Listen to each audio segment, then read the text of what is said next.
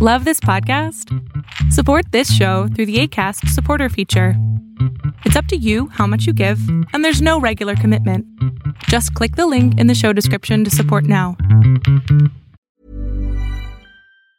Hey, it's Ryan Reynolds, and I'm here with Keith, co-star of my upcoming film, If, only in theaters May 17th. Do you want to tell people the big news? All right, I'll do it. Sign up now and you'll get unlimited for $15 a month and 6 months of Paramount Plus Essential Plan on us. MintMobile.com/switch. Upfront payment of $45 equivalent to $15 per month. Unlimited over 40 gigabytes per month. Face lower speeds. Videos at 480p. Active Mint customers by 531.24 get 6 months of Paramount Plus Essential Plan. Auto renews after 6 months. Offer ends May 31st, 2024. Separate Paramount Plus registration required. Terms and conditions apply if rated PG. Millions of people have lost weight with personalized plans from Noom. Like Evan, who can't stand salads and still lost 50 pounds. Salads generally for most people are the easy button, right? For me, that wasn't an option. I never really was a salad guy. That's just not who I am. But Noom worked for me. Get your personalized plan today at Noom.com. Real Noom user compensated to provide their story. In 4 weeks, the typical Noom user can expect to lose 1 to 2 pounds per week. Individual results may vary. I'm Sandra, and I'm just the professional your small business was looking for. But you didn't hire me because you didn't use LinkedIn Jobs. LinkedIn has professionals you can't find anywhere else, including those who aren't actively looking for a new job, but might be open to the perfect role, like me. In a given month, over 70% of LinkedIn users don't visit other leading job sites. So if you're not looking on LinkedIn, you'll miss out on great candidates like Sandra. Start hiring professionals like a professional. Post your free job on linkedin.com/achieve today.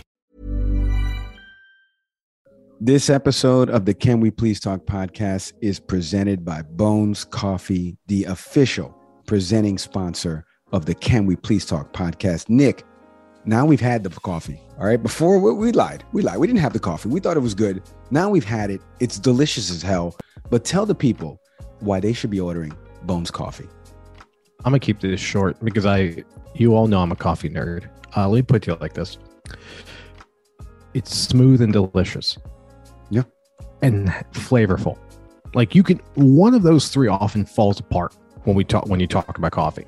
Folks, my style is I grind beans the moment of, got the hot water going, French press. Mike's got one now because I refuse to let him live that Keurig life anymore. Although the Keurig version of Bones is legit. It's amazing. They translate really well. But freshly ground coffee, what Bones is doing with their flavors and their single origin coffees are amazing. And their shipping is fantastic. It gets there quickly. But most importantly, folks, it's great coffee at a great price, but the price gets a little better. Why is that, Mike? That's right. Because if you go to bonescoffee.com right now, and they've been featured everywhere from Forbes, Women's Health to Hello Giggles, they have all of this fantastic coffee, 12-ounce bags, sample packs, single serve, K-cups like Nick mentioned. I ordered, the Cinnabon, Sin, S-I-N-N, so a clever play on words there. And I'm telling you, this coffee in the K-cup machine smells delicious and it tastes good. I am not BSing you when I say this. You go to bonescoffee.com right now. You order whatever you want. They got gears, they got mugs, apparel, tote bags, hats, in addition to fantastic coffee like Nick just mentioned. And then at checkout, little promo code box, type in Can We Please Talk, all one word. You're going to get 15% off your first order just like that. Head to bonescoffee.com right now.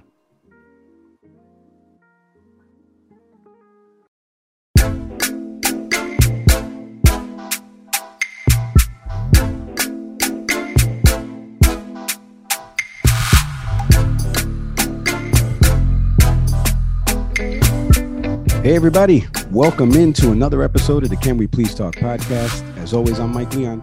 And I'm Nick Severi. On the program today, we are rapidly approaching the State of Union on March 1st. There's a ton of issues facing the Biden administration, plus what is already happening in some key battleground states like Texas and Florida for the upcoming midterm elections.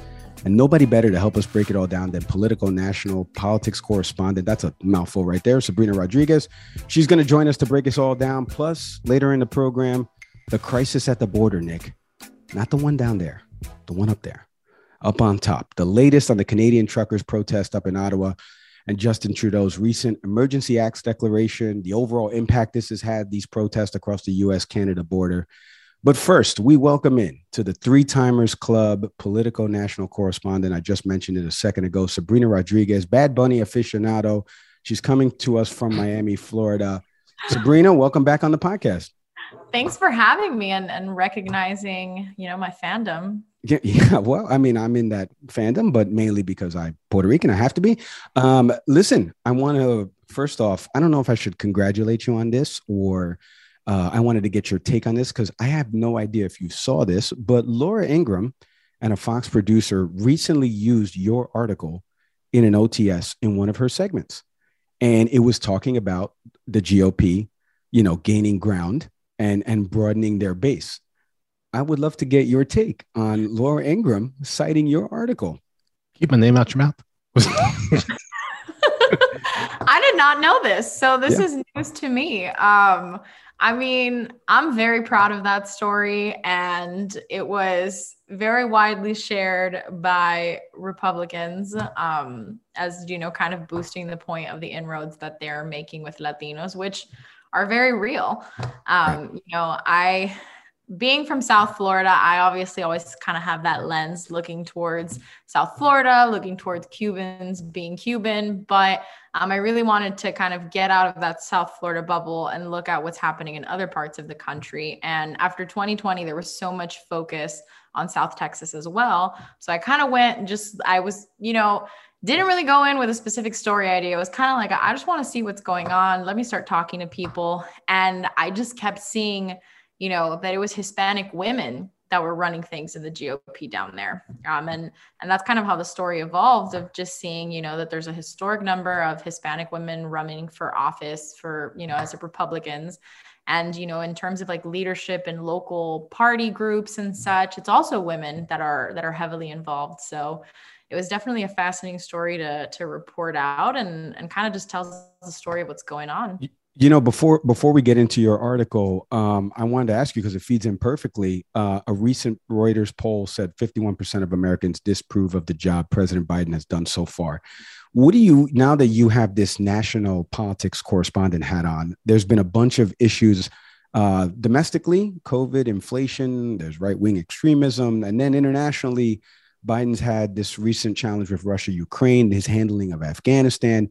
What do you make of the ongoing issues or issues that have already ended that face President Biden in his first year in office, and how his handling of some of this is going to affect the Dems in the midterms? Because your article gets into a little bit of what policy-wise these women feel that the Democrats maybe, are moving away from, and that could hurt them economically, socially. Yeah. I mean, the number one thing that I hear time and time again when I'm talking to, Republicans that are, very adamantly and vocally against President Biden, but I also hear this from Democrats in a different perspective. I'll start with Republicans where, they're dragging Biden left and right for everything he does. If he says something about Ukraine, it's wrong. If he doesn't say something about Ukraine, it's wrong.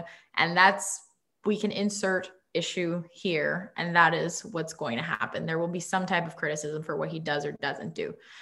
But the criticism that I think resonates the most is hearing from Democrats themselves, who are obviously inclined to support the president. And their biggest thing is that he's not doing a very good job of selling the wins he has. And this is something that we heard as well as, I think it was last week, the weeks kind of blend in already, but former President Barack Obama spoke to House Democrats in kind of like a private meeting with all of them a couple weeks ago. And one of the things he said was that Democrats needed to do a better job of being united on the things they win, and that oftentimes they're so focused on the things they haven't done.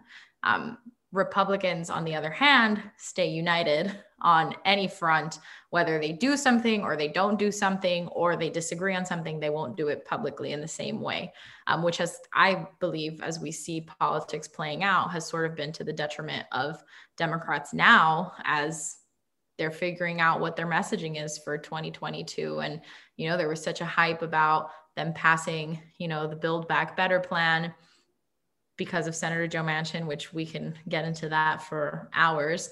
Because of him, has just straight up said, no, it's not happening. This is dead. And that complicates things for Democrats. But when we get into, the day-to-day conversations that I've had with voters and the folks in South Texas, for example, it isn't really about, because Joe Biden didn't pass Build Back Better, or it's because Joe Biden did an infrastructure bill that we didn't like. It's much more abstract. It's much more about how he's part of, the destruction of the United States, or the loss of family values, or, it becomes this much more mythical issue that I think the Democratic Party has to kind of reckon with to some extent. I won't say that the Republican Party does too. I mean, what does the Republican Party stand for right now is a whole other conversation. But given that Democrats are the ones in power and they want to stay in power, I think there's a real question about how they're going to fight back that narrative that Republicans have been pushing out for so long now. A couple of weeks ago, Mike and I did an episode around messaging as a problem area for Democrats. It seems like messaging has always been a problem for Democrats, with the exceptions perhaps of 92 and 2008. And then prior to that, Kennedy. Is the problem with Democrats, just from what you're seeing nationally now, that is there a challenge of messaging for elements such as family values? Because there's a thought in the Democratic Party, perhaps more younger, on the more of the far left, that talking about family, talking about certain elements of that kind of run against what that part of the party is standing for. I mean, in short, are we dealing with the fact that the Democrats continue to play out an identity crisis that Republicans simply don't tend to have? Yeah, I mean, Democrats are definitely going through some extent of an identity crisis in that way, but it's also because Republicans have been competing with them more effectively on this messaging. This is a conversation I had not that long ago with Chuck Rocha, who's a big Democratic strategist, worked for Bernie Sanders, focuses a lot on Latino voters. And we've talked about it kind of in the context of Latino voters, but I do think it applies more broadly. And it's that, Trump took a lot of messaging from Democrats, not necessarily just on family values, but on this idea of, the American worker and empowering American workers. Even if the Republican Party has long been known as like the party of big corporations, he took some of that more populist messaging that the Democratic Party had about we're on workers' side, and whether the policies reflect that or not. When you take that messaging away from Democrats, it makes it harder for them to effectively sell it. We've seen different reports. One of the best reports, I would say, with Latino voters, which again, I focus on a lot, but I think you see it across the board to some extent, is Ekis, it's called Ekis Labs, they're a Democratic firm, and they did a lot of studies just trying to see why Latino voters voted the way they did across the country and why Republicans made inroads the way they did.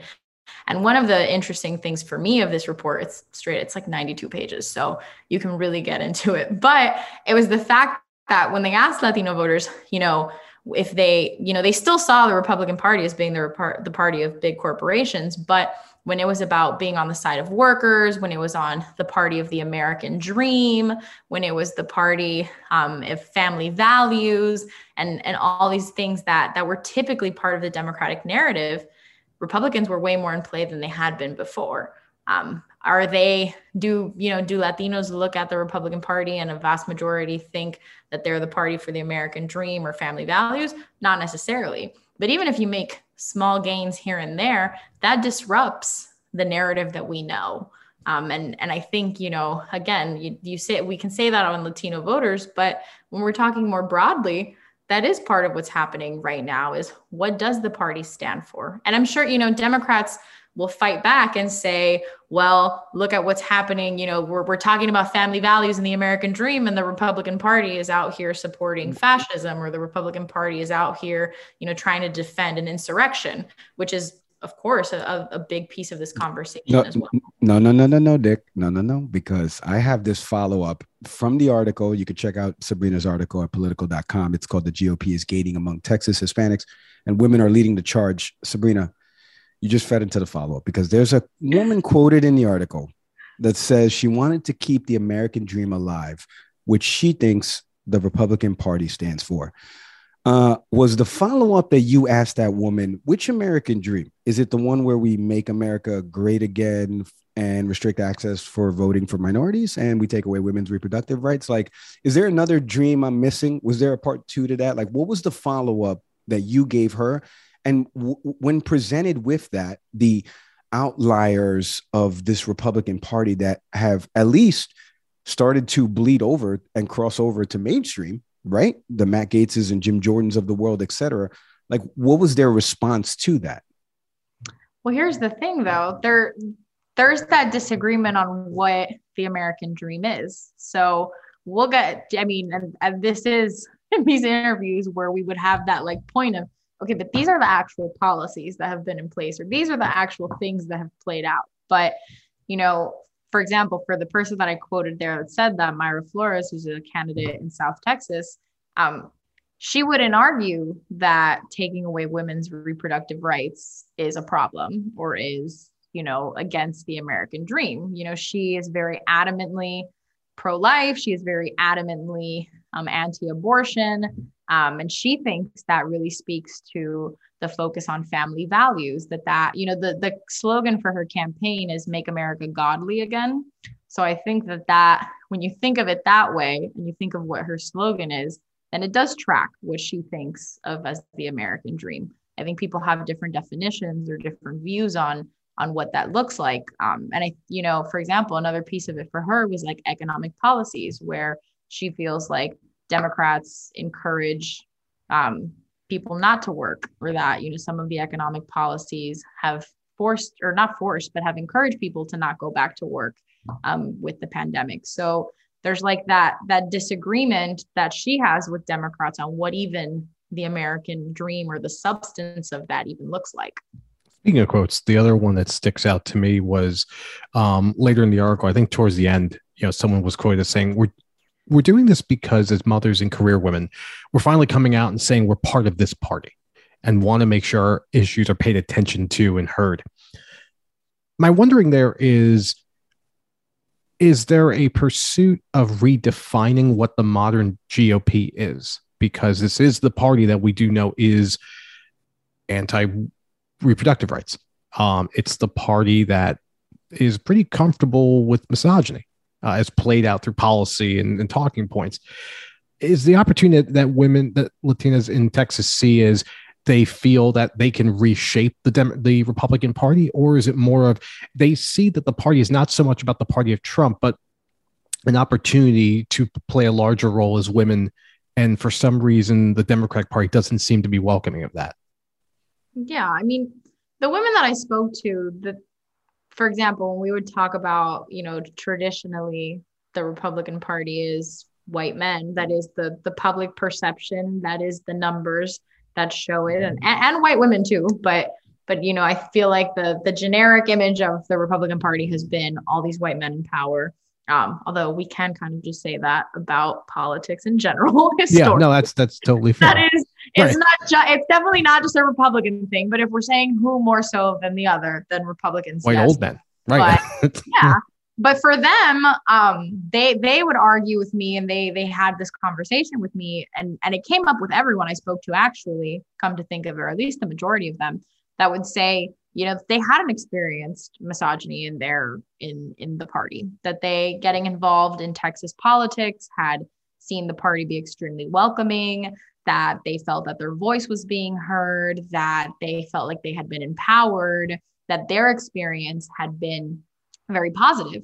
And that's kind of when we really get down to it. I mean, covering national politics, I have to look at these big trends, and I have to look at the data and all of that. But when you're having these one-on-one conversations with people, everything gets murkier and more complicated, because you can't dispute someone's experience. You can't dispute how someone has perceived what their political experience has been like. I can give a data point on how many white men are in the Republican Party, or I can give a data point on, you know, some study that has shown what percentage of women have experienced, you know, sexism in the party, or, you know, things like that, which I don't have those data points. I'm not saying any specific ones or anything like that, but you can offer those. But if your experience contradicts that, I'm not necessarily going to change your mind about it. Granted, my job is not to change their mind in this situation, but having those conversations with them, that's where it gets complicated, because they're talking about a Republican Party that might not be the national narrative of the Republican Party, or might not apply in certain areas, but for their experience in South Texas, that is what it's been. And when we're talking then about, women and career women, I mean, they're trying to focus on issues that are really important to them. So if they're very anti-abortion, then they're really trying to focus on that in their positions in like the local parties and as local party chairs. Or for example, the person that I quote at the end, that she is the GOP chair for one of the counties in South Texas. She was talking to me a lot about border security and how she is a single mom in South Texas, has a young daughter, and how, and again, it complicates the bigger narrative that we hear about border security. But talking to her, she was saying, I'm not against immigrants. I'm not against, people coming into the United States. By no means. I'm not, my family many years ago did the same thing. She's like a 8th generation Texan at this point. But she was saying, but as a single mom with my daughter, I see people that have crossed the border that are literally walking through my backyard on a regular basis. And I don't know who these people are. I don't know, there's no way of knowing who is coming. And this is a very real life, day-to-day thing I'm experiencing it. I'm not someone in Utah complaining about border security and people crossing the border. I'm seeing it in my house with my small daughter by myself. And that's her life experience. And then with that, she feels more aligned to the Republican Party, because she thinks that they are more about securing the border and preventing her experiencing that every day.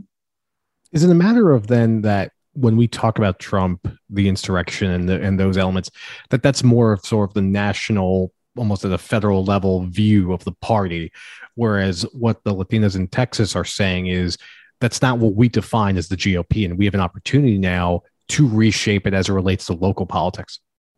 Yeah, and I would add, talking to them, a lot of the people that I spoke to, and not just these Republican women, but a lot of people that I spoke to in South Texas that even still identify as Democrat and will vote Democrat come November. One of the frustrations they have is that they feel that this is happening because the Democratic Party has not shown up for them. And that actually is not just a South Texas phenomenon. That is a national trend. We saw, and again, I feel like I will cite multiple times this Equis report that everyone should check out. But Equis found that a majority of Latinos, not a vast majority, but a majority of Latinos said that they feel like the Democratic Party takes them for granted, that the Democratic Party shows up, courts them for, right before an election, gets their vote, and then when it comes time to deliver, doesn't show up for them. So a lot of this, and from the conversations I had with the Hispanic GOP women, a lot of their grievances didn't always come from, my views of politics or my policies align way more with the Republican Party. It kind of came from this feeling of, I've been voting Democrat my entire life. I don't even know why I'm voting Democrat anymore. And these people don't even show up for us, or these people have been in power. And some of it is not only national experiences, but really local experiences of saying, we've had the same mayor for X number of years. We've had the same lawmaker for X number of years. I don't see my life getting better. I don't see the life of the people around me getting better. So maybe it's time that we rethink our loyalty to the Democratic Party and try something new. So it almost is this idea that they can look past this big, broad national narrative or this big, national discussion about democracy and January 6th and stuff, if they feel like they're going to have a tangible improvement in their life on a day-to-day basis. I feel like it's, talking about democracy, and I deal with this when I'm thinking of stories and stuff, and when we're talking so much about, the threat to democracy right now, it's a really abstract subject. Like, it's very hard to explain to someone that has never lived through the loss of a democracy, including myself, what that even looks like, Yeah, I had a professor in college, and it was like one of my poli-sci courses, like all politics is local. It's like one of the things that was on the board. There was a whole breakdown of civics. And it seems that seems to be the conversation here, is that Jan 6 doesn't affect you if you're concerned, like your concern is people crossing the border literally through, through your, property. Yeah. And let's not forget that a lot of people believe that the election was rigged. Like, a lot of people believe, I don't have the number handy, but there is a big percentage of Americans that believe that the election was stolen. So for a percentage of the United States of Americans, they believe that there was a reason why. Maybe there's people that don't agree with January 6th that think the election was rigged. I firsthand experience have talked about it with my aunt. My aunt does believe that the election was rigged, and she doesn't agree with what happened on January 6th. She thinks it's absolutely insane and ridiculous that people would storm the Capitol and do that. But she does think the election was rigged. She does understand why people felt so upset. So that is part of the equation here. Sabrina, I don't want to invoke family because I did something like that with Ayman Mohideen from MSNBC on his podcast about American Radical. Did you ask your aunt if she thought the 2016 election was rigged? Yes and no. So that one wasn't rigged when he won, but it's rigged when he lost. Okay, I don't want to follow up on that because I don't want her to, I can add one thing though. I can add one thing. She's gonna find you, Mike. This was one question that one resounding question I had from that conversation though was whether she thought, what about 2024? So do you not believe what the outcome will be in 2024 because you no longer trust what the election results are? Right. And she believes that Trump is going to win in 2024 and that he is going to win and that him winning will prove that 2020 was rigged. I see. Okay. Now, you know what? I don't want to get in any more into it because if he doesn't win, is it right? We'll put that on Patreon because if he does win, is it still rigged? But you know what? We'll get into that. We'd love to meet her one day. Now that I'm back in the Miami area, I want to transition because I thought of you the other day. Peter Baker retweeted something of yours. I can't stand that man. And so I was like, oh, Peter Baker. Why are we doing this to her? We're like Laura Ingraham, Peter Baker. Well, these are people that are prominent and signal boosting your work. How do you feel about that? Like, right. No. It's not about her work. It's more about the coverage and the ire that the left has aimed at New York Times, Politico. They've aimed it at a couple outlets because of if Joe Biden goes to Delaware on a Friday, right? Because DC and Delaware are separated by 78 miles. All of a sudden, maybe more. And all of a sudden, Peter Baker's writing a column, Biden won't stay in DC. But then so I want to get the perspective of somebody that works there that sees political playbook, get talked about. You're laughing already because it happens. I listen to a bunch of these podcasts and I'm sitting there going, boy, if I only knew a couple people that worked at Politico to ask this question, what do you make of specifically the ire that your profession gets for headline clickbaits and then chasing non-story stories? Damn. I know. Loaded question. Yo. You really got me here. You really. Hey, there's things we've never sandbagged a guest before. What the hell are we doing? It's because she's family.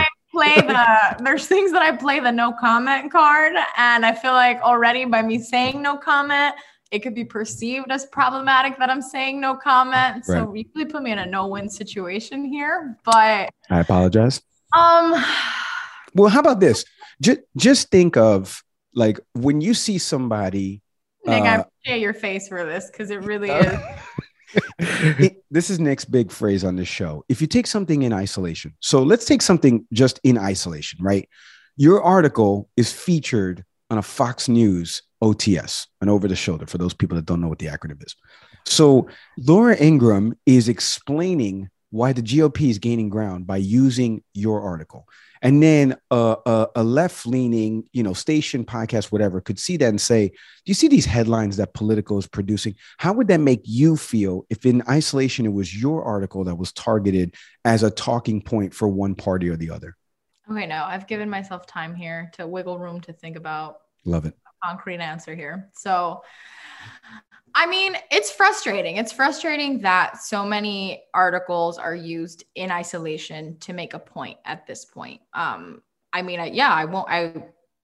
it would be impossible to deny that Politico has not gotten dragged on Twitter before for certain stories or for certain newsletter tops, and the same for the New York Times, and the same for the Washington Post, and the same for every major publication in the United States, where, you know, one story, if you write a story that is seemingly negative towards Democrats, then you will have Democrats and big, you know, Biden fans and Kamala Harris fans, you know, completely coming for you because you wrote this that is, you know, that leans negatively to the administration. However, it is not, I can't speak for columns. I can't speak for, you know, people's opinion pieces and such like that. That's a whole other conversation, a whole other story. But if the reporting is what the reporting is, like I did not, when I write a story that says about something that's wrong with the Democratic Party, I am not setting out to write something bad about Democrats. Like I am not hating on Democrats. I am doing my job. I am reporting out what is happening. If I write a story that is negative about Republicans and it ends up being critical about Republicans, it's because the voices in the story and the voices that I've spoken to and reporting it out are saying these things. Well, don't get mad at me. Like get mad at the people that are saying these things that are bringing attention to this issue that's happening. So that's kind of one of my frustrations often is like, don't kill the messenger. I'm reporting what's happening. And if you don't like what's happening, then maybe change it. then maybe talk to the people that I talk to and talk to them about their opinions and what, you know, what's going on. I saw it a lot with the story that story of South Texas, where it got shared plenty by Republicans, but I didn't write that story to be a mouthpiece for the Republican Party. I wrote that story because it's happening. Now, if that's a problem to Democrats, that is.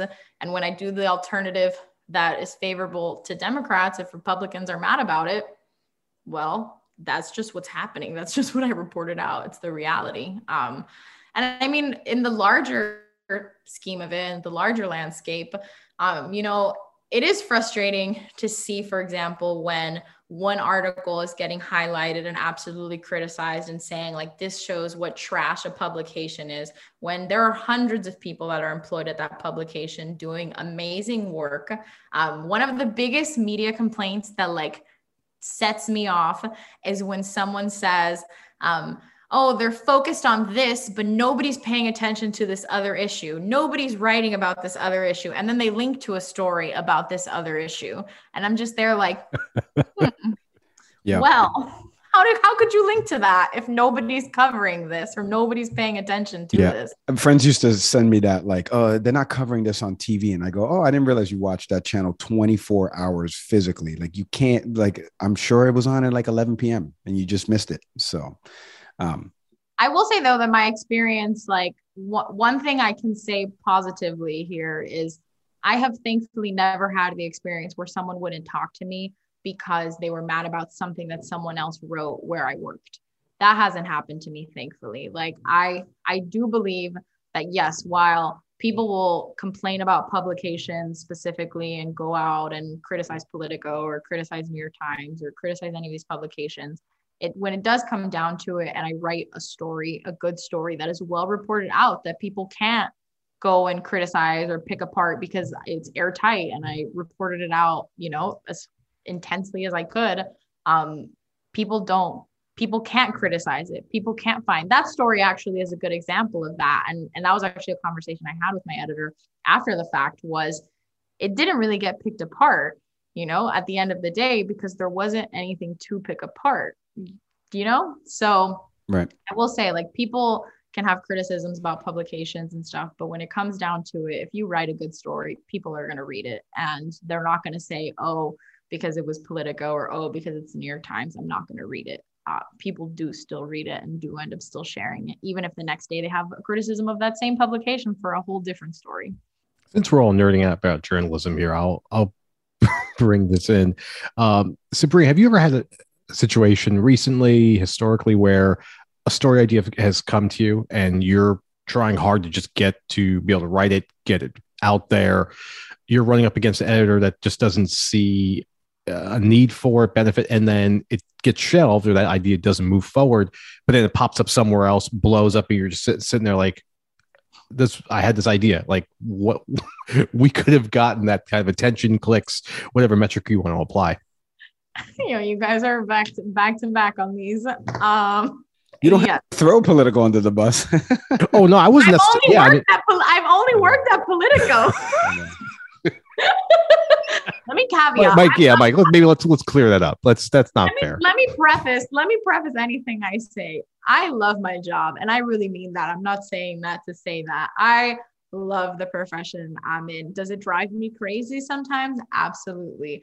I love the editor I work with, and I love many of the colleagues that I work with. And I say many, not to cushion any, but it's just, there's people I haven't worked with. I mean, I work at a publication that's hundreds of people. So I'm going to preface that before I criticize anything else. But that has happened to me. That has happened to me where I've pushed for a story, and after a discussion with my editor, he didn't really see eye to eye with me, or she didn't really see eye to eye with me. And then we didn't really do it. And then later on, we're like, well, we probably should have done that. But on the same end, I will throw myself under the bus and say, there have been stories where I too have thought, okay, this is a good story. I really want to write this story. But maybe not now. I think I should prioritize this other thing instead. And then I can come back to this, because at the end of the day, we do have a limited bandwidth to do things. And I've prioritized something over another story. And then that story comes out and blows up. And I'm like, really? Like what? I really miscalculated this. I really thought that I could wait an extra week or an extra 2 weeks and then get to that. And now it's irrelevant, and now it's pointless, and now someone completely beat me to it. So it is hard juggling and figuring out what to prioritize, especially when things are evolving so quickly. Like one example I'll give, for example, it was the first day of the Mexican president, Andrés Manuel López Obrador's presidency. And I thankfully had positioned myself at Politico as like the go-to person to, for all things Mexico, for all things the Mexican presidency. We really wanted to roll out a good story for the first day of his presidency. I believe it was December 1st, 2018. And actually it probably is, because it's really ingrained in my mind. And I had worked to get a story done, and was really, working hard, really wanted to get attention, felt like, okay, well, obviously if there's a day that people are going to care about the next president of Mexico, it's going to be on the first day of his presidency, because people are going to be wondering what's up with this guy. And sure enough, that is the weekend that George H.W. Bush died. So my story was no longer relevant, because everyone was obsessively reading content about the former president of the United States is dying, which fair enough. Of course, but it was one of those where, you make plans and then life happens. Yeah. Sabrina, we love your candor. I love Politico. If you're listening to this, I do love your publication. I think Nick and I, as we read articles, him and I both go through headlines. How would we word something? We're in that business right now, right? Like, how can I get a clip from this show to get people to engage with it? So I totally get that angle of it. So I do love Politico. Don't write me any letters right now. Sabrina, before we let you go, now that you cover the national scene for Politico, what is something you are following or covering right now, or is going to be the focus of some of your articles coming up? Florida, my favorite subject. So I'm really interested in how, the governor's race in Florida is going to shape up. I'm really interested in if Democrats are really going to have given up on Florida. It's a personal interest of mine, but I also think it really is relevant at a national level. I can give many, many, many compelling reasons for why. I was literally talking about it this morning with my editor, because I was like, is the ship going to sail at some point on me writing these Florida stories if Florida's no longer viewed as a battleground state? And he was just kind of like, well, enjoy it while it lasts. So I'm very focused on 2022 in Florida. And what the Democratic Party is going to do, what the specific candidates are going to do. The governor's race, for example, I mean, the primaries aren't until very late, and there are 3 candidates duking it out in the Democratic primary. So a lot of that, and what's going to happen in Miami-Dade, which, I obviously have deep roots here, but what's really going to happen when, there isn't a bench of Democratic candidates to really fight for, what they lost in 2020. Go to political.com right now. Type in Sabrina Rodriguez. You can check out all of her fantastic work. The people at Politico, you guys do a great job.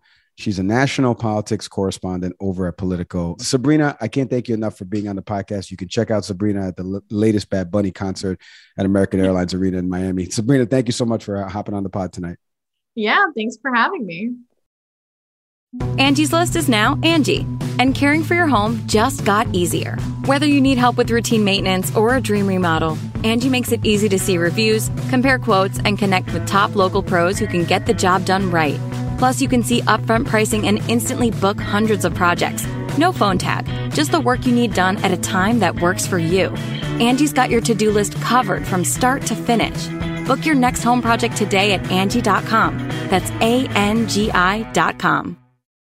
All right. Our thank yous there to Sabrina Rodriguez. She does great work. Look, I was playfully teasing there about the political stuff, but one of the takeaways I had real quick is that local media coverage and what's, important to people at a local level is way different than the national level. If you only watch national news, right? And she mentioned a little bit of that, like in South Texas, these women, January 6th is not that big a deal to them. Those people were writing in their words and they don't care about that, right? They don't condone that. Sabrina gave her life example with her aunt. But at the end of the day, like nationally, right, there's a percentage of people in the Democratic Party, probably 100%, that are like, that is an insurrection. And then there's like maybe 40% in the Republican Party that are like, insurrection, maybe. And then the rest are like, hey, those are political prisoners. And it's like, whoa.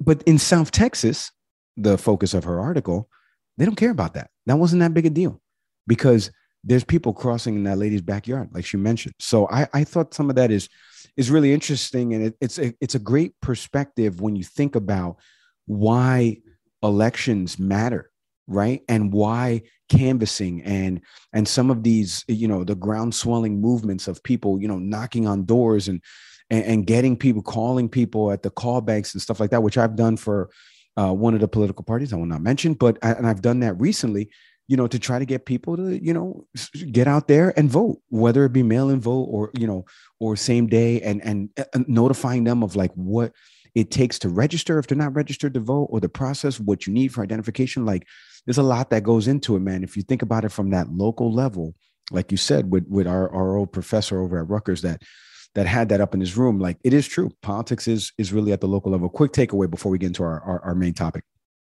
I'm reminded of that lyric from Sweet Home Alabama by Lynyrd Skynyrd. Watergate does not bother me. Does your conscience bother you? Tell the truth. And it's so applicable. We really personified that conversation with Sabrina, really down to one single mom telling a story about why border security matters to her. And again, you mentioned I use this phrase a lot, and I'll use it here. In isolation, I get it. I mean, forget how I vote and my political beliefs for a minute. But if someone is witnessing something like that, or there's something so local to them, that's going to dictate their politics. And, larger, to pull the scope back, that's a larger conversation about the Democratic Party's presence down there, as Sabrina talked to. So I totally understand. Again, regardless of my political leanings, I totally understand where that voter's coming from. And those women down there are making a case that the GOP is not Jan 6 to them. It means something different based on what they want it to be. And that's truly what politics should be. Yeah. Well said. Let's get into our main topic, the crisis at the border. I teased it at the beginning of the show, but you mean the South, Mike? No. Nick, look just to the north. Oh, Canada. The Freedom Convoy protests. I can't believe I'm saying that phrase. Shout out to the Raptors. Seriously. Started by Canadian truckers that have been opposing a COVID-19 vaccine or quarantine mandate for cross-border drivers. They've drawn people opposed to Justin Trudeau's policies. If you don't know anything about what I'm talking about and the crisis that was happening with the Ambassador Bridge that was blockaded by these protesters and these trucks that were literally parked there for days. Take a listen to this summation, and Nick and I are going to come back on the other side. We're beginning across the northern border in Canada, where a truck convoy is blocking the busiest entry point between the U.S. and Canada in protest of COVID restrictions. Well, Nicole, this is what it looks like. This is the capital city of Canada, and it is complete gridlock around the downtown area.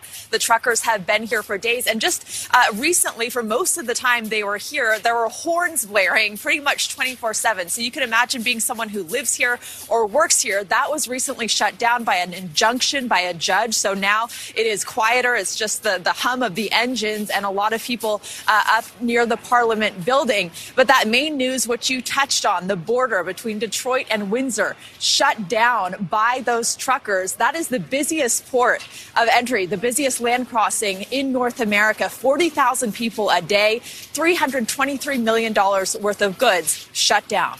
The caravan started in British Columbia, protesting the vaccine mandate for drivers entering Canada from the U.S., but evolving into widespread expressions of discontent over mask mandates, shutdowns, and Justin Trudeau's leadership. Okay, so listen, that is a lot of money at stake and a lot of illegal activity that was going on. I want to read you what recently just broke as of yesterday, where Prime Minister Justin Trudeau invokes the Emergency Powers Act in the bid to end the protest. So, and like I mentioned, under this Emergencies Act, the government introduced measures intended to cut off the protesters' funding, and they took steps to reinforce provincial and local law enforcement with federal police. Trudeau said the blockades are harming our economy and they're endangering our public safety. We cannot and will not allow illegal and dangerous activities to continue. Now, there's a couple things here. Ontario, if you don't know Canada, it's broken up into provinces. So like Ontario, Alberta, Quebec, Manitoba, Saskatchewan. And so Ontario on Friday of last week declared a state of emergency. You had the other provinces kind of opposed to this plan of Trudeau was trying to do, because the Canadian Parliament must approve the use of the emergency measures within 7 days. So there are people in Canada opposed to him invoking this because it's never been invoked before. And he feels like, listen, you just heard in the clip there, the amount of money and the economic impact that this is causing, the fact that these truckers are now starting to not only bother citizens, but there's been some that have stoked fear or at least, lend themselves to say, we're going to commit acts of violence if some of these mandates are not removed. I want you to take a listen, though, Nick, before we each give our takes on this, because the economic impact of it is severe and one of the biggest border crossings here in North America. But then the problem is when you think about the vaccine mandates, right? And what is happening in Canada, we don't know much about it because we live here in the States and we know how 50 different states have all decided to impose or not impose mask mandates, vaccine requirements for returning to work. We know what Biden's done at the federal level with OSHA. But in Canada, it's a little lost on us as to what is actually happening in some of these provinces. So with that in mind, take a listen to what some of these truckers say the vaccine mandates are doing to harm their life. Our government's out of control, and we're hoping that, we're already seeing some of the changes, but we're hoping that we could fix some of the issues that are going on that are hurting people all over the country. What is the stuff that you can't do right now as a non-vaccinated person? I live in Quebec, so it's a bit more intense than other places in Canada. But look, I can't go skiing, I can't go to Walmart, I can't go to Canadian Tire, I can't go to Home Depot, I can't go to restaurants, I can't go to bars, I can't go to the gym. And because you're not vaccinated, is there stuff you can't do in Canada now? Yeah, well, basically, if you want to compare Canada to anything, it's like Hitler's Germany, and we're like the Jews, eh? Yeah. Yeah.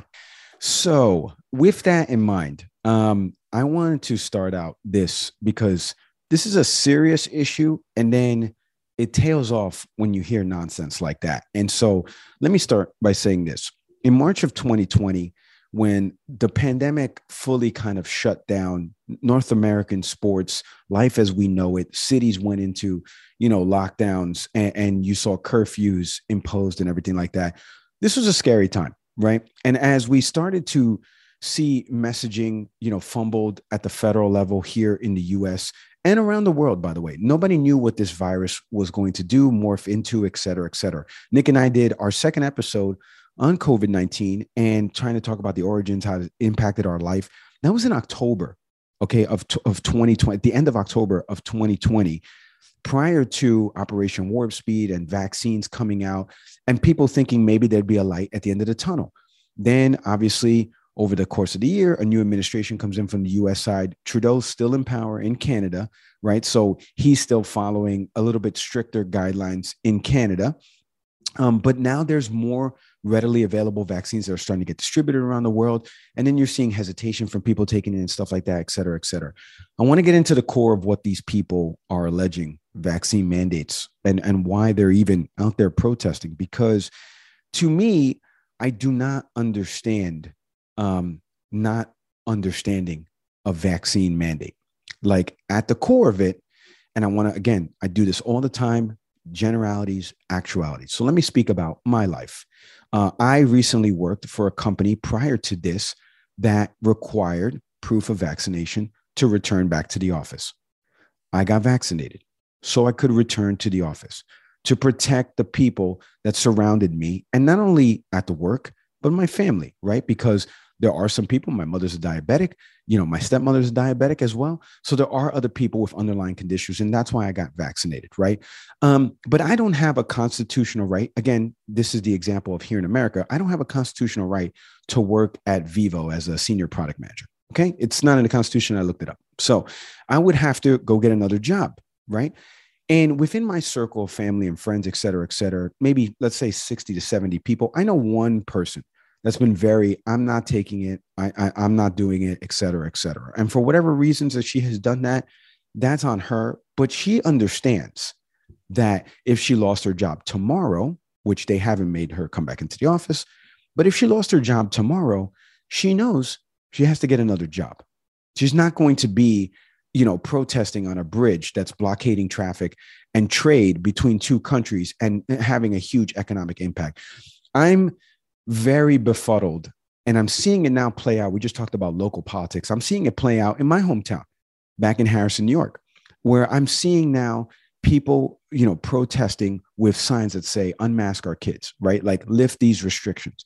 And you're starting to see, by the way, more states and provinces, by the way, I didn't even read in that article, Ottawa is starting to lax back on their mask mandates. Like, I don't know if it's because of the protests that have happened, with all of this, but, they're already starting to scale back some of their mask mandates in their province. That goes into effect next week. So if they had just waited another week, anyway, but I'm seeing at the core, like in my hometown, these protests and involving kids and involving people that are so anti the mandates. And I'm not getting it, Nick. You got to explain it to me. I'm not understanding. Is it the word mandate, or is it that the messaging around this vaccine is that it doesn't cure, right? Because I think a lot of people, and I again, actualities, people in my family have been like, well, this vaccine is a preventative. It's not. And we had Dr. Offit on, and he said that it's a life-saving preventative. So if you do get COVID, your symptoms will be mild.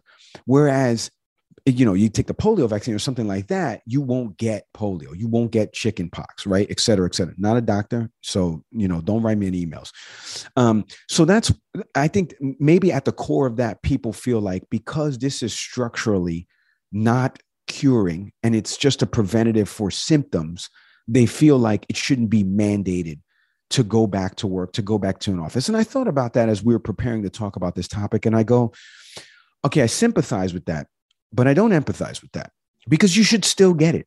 Because at the end of the day, you should care about not only yourself, but the people around you and your family. And that's what this vaccine, as numerous people that have come on this program that either have worked for the administration prior or work in the medical community, have all said, this is a life-saving, a life-saving vaccine. It has a high efficacy, and It's a modern miracle. It's a modern miracle. I encourage people to go back to listen to Dr. Offit episode Into the Omicron and what he mentioned about this vaccination. So I'm just mystified that people, like what's happening in Canada, will decide to lose their jobs, risk it all, because, the chance of you getting rehired, especially those clips of those two guys that we played that got circulated on CNN and on The Daily Show and across social media. Now your face is plastered everywhere, making a nonsensical comparison to Hitler and the 1930s and 40s and what happened to the Jews in Germany. You're comparing that to you not being able to go to Tim Hortons. And that, again, it's not funny. Like, it is funny, that sentence, but it's not funny what you're protesting. It's not a real thing. Like, you don't have a constitutional right in Canada, in the US, to be a trucker. Like, you don't have this right. Like, if you lose your job because your job is requiring something in the policy, you got to get a new job. What don't people get about that, Nick? I think there's a sense of entitlement.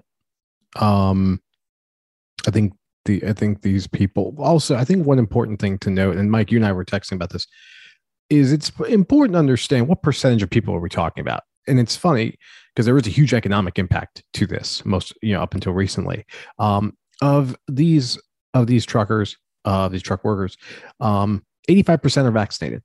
Yep. We're talking about 17% of people who feel that they shouldn't be mandated to do this. And what I would simply argue is, at any workplace, the workplace reserves the right to tell you what they expect from you. Yeah, real quick, it's 83.5% of Canadians ages 5 and over are fully vaccinated. 83.5%. I remember reading that number and going, we're talking about a 16.5% of people that are showcasing, this stuff. Anyway, yeah, and that's the thing. You can be unhappy with the mandate. You can make arguments about it. You can do anything you want. At the end of the day, your employer is saying, this is what we stand behind. Get on this or get out. That's simply it. So as the employer, you have to make a decision. But to say that you expect that, not expect, but it's your right to not have to get vaccinated in order to keep your job. No. And I agree with Mike on this. I consulted the Constitution the other day. Job protection is not there. So, you can be unhappy about this all you want to these folks, but your job is going to be gone. I remember reading, I forgot which publication this came from, but there was a story of a husband and wife who had worked as at an auto parts plant, and that were fighting this, because they had lost their jobs, and this was their form of rebellion, like just side with the truckers. And what I would say to them, and they lost their jobs because of the vaccine mandate, is that I'm sorry you lost your job, but you had a choice here. You chose to go against what your company wanted from you. And them's the breaks. I can't make it. I can't make it any more simpler than that. When we thought about this topic, and you and I, we wrote out some ideas about this. It's super simple. Like, to me, like this is Staples' easy button. Like, because this shouldn't be that hard of a concept to understand. Because I would argue, where are all you people when your job asks you to take a drug screening and you have to go now to go take a drug test? Right? Because I've had to take drug tests at other places. And yeah, there are still companies that do it. It may be archaic because based upon the state and what's legal and what's not. But where are you there? Like, where are you protesting that they're asking you to take a drug test? Because I don't see anybody there. Have you seen any drug test protests recently? I didn't mean to rhyme right now. No, there. and oftentimes these kinds of people are the same ones that say, well, then stop doing drugs. Like, if you lose your job, that's your fault. We said earlier when we were talking about Sabrina, the interview is, all politics is local. That's the story. That's really what resonates with us with that woman in South Texas as it relates to border security. And that's the same thing here. All for as many employment arguments as we want to have, as we can have, to these folks, the one thing that they stick with is, I should not be forced to take a mandate to keep my job. And I would say that your boss, your employer feels that way. And that's the argument, to keep this personal on my side. my organization, we partner with public schools through the New York City Department of Education. We work with parochial schools through the Archdiocese of New York, the Diocese of Brooklyn and Queens. And in those different entities, and we work with other schools in New York as well. One thing that does come up often is, hey, your coaches, those who are coming into our buildings, they're vaccinated, right? Because if they're not, they can't come in. Right. And we've had situations where you've had someone who actually was not vaccinated, for one reason or another, and that limited what kind of work that person could have. The person's still employed. We can make that work, but we have to go with what our clients are asking from us, right, which is simply to be vaccinated. And again, I'm not even getting into a right or wrong about this. It is simply what it is. Entity X says you must be vaccinated to enter this building, to work with us, what have you. It is then your choice what action you want to take. And then you have to deal with the consequences. That's true in any place. I don't understand, although I do understand that some people want to make an argument of this because they feel they're entitled to their job. Right. And you're entitled to nothing. Correct. Unless you own the business. Employment. Yeah. Look, I sympathize with you if you work somewhere for 20, 25 years and all of a sudden they instituted this mandate. But again, you should get vaccinated. Nick and I are both vaccinated and boosted. Everybody in our family is. It's about this health and safety of not only you, but others around you. And again, hey, Mike, you're not a doctor. Nick, you're not a doctor. You're right. Ask a doctor. Like, you don't have a legal right. Just like if my job hears this episode, and thank you to those of you that work with me that listen to these episodes, but if one of them didn't want to get vaccinated and they made them go back in the office, they don't have a right to this job. Neither do I don't have a right to that job, and I don't understand why people don't understand that. But it leads. You brought up an important point about community. Sorry, that community focus of this is the right thing to do for those who are ineligible to be vaccinated. For example, like our two babies, actually both of your kids, Mike, I don't think, they're not, now they're over 5 years old. So those two, my youngest daughter, they're not able to be vaccinated. So when you make these decisions, understand very clearly that your actions potentially can directly affect those who can't be vaccinated, not to mention those who are immunocompromised. For a variety of reasons, some people can't be vaccinated. And you're basically giving them the middle finger because you think your personal freedom matters more. And that's an indictment on the 21st century, because I think that's the larger conversation, that with earlier vaccines such as polio and such, there was pushback. I mean, we did, we've talked about this historically, that was part of the public sentiment. But in the end, a dedication to the community won out. But for some reason, we're in a time now, and not even for some reason, I keep trying to create a straw man. Listen, people profit. People are profiting from misinformation. People profit from questioning this. Shout out to who over at Spotify. And there's an entire industry just raising outrage about this, who themselves are vaccinated in many cases. You don't have a right to your job if you don't want to get vaccinated. Don't want to get the needle, then you can go move on to somewhere else. Right. And that is the nicest way I've ever heard him say that. Speaking of, if you want to learn more about what's happening up in Canada, I would recommend Reuters did a fantastic piece. They've been covering it out of their Canada Bureau. And so this is going to be something that's going to play out over the next couple of weeks. But what a perfect tie-in, because in the coming weeks, we have a legal analyst coming back on the program, and we're going to get into vaccine mandates and some other items that are playing out from the legal sphere, because the Supreme Court here domestically has ruled on vaccine mandates in previous cases. And I'm interested to get her take as to where everything will net out. If you want to watch any of the video clips of our interviews, head to youtube.com, type in Can We Please Talk Podcast. And you can check out all of the video clips of all of this online audio podcast platforms. You know them by now: Apple, Spotify, Google, Good Pods. Shout out to everybody listening to us over on Good Pods. Acast, our hosting platform. Our presenting sponsor, Bones Coffee. Head to bonescoffee.com. 15% off your first purchase. Can We Please Talk is the promo code. We thank each and every one of you for listening to our show each and every week. We couldn't do it without you. As always, I'm Mike Leon. Grateful to you all and grateful to my partner, Mike. I'm Nick Saveri. Thank you, everybody. We'll see you next time.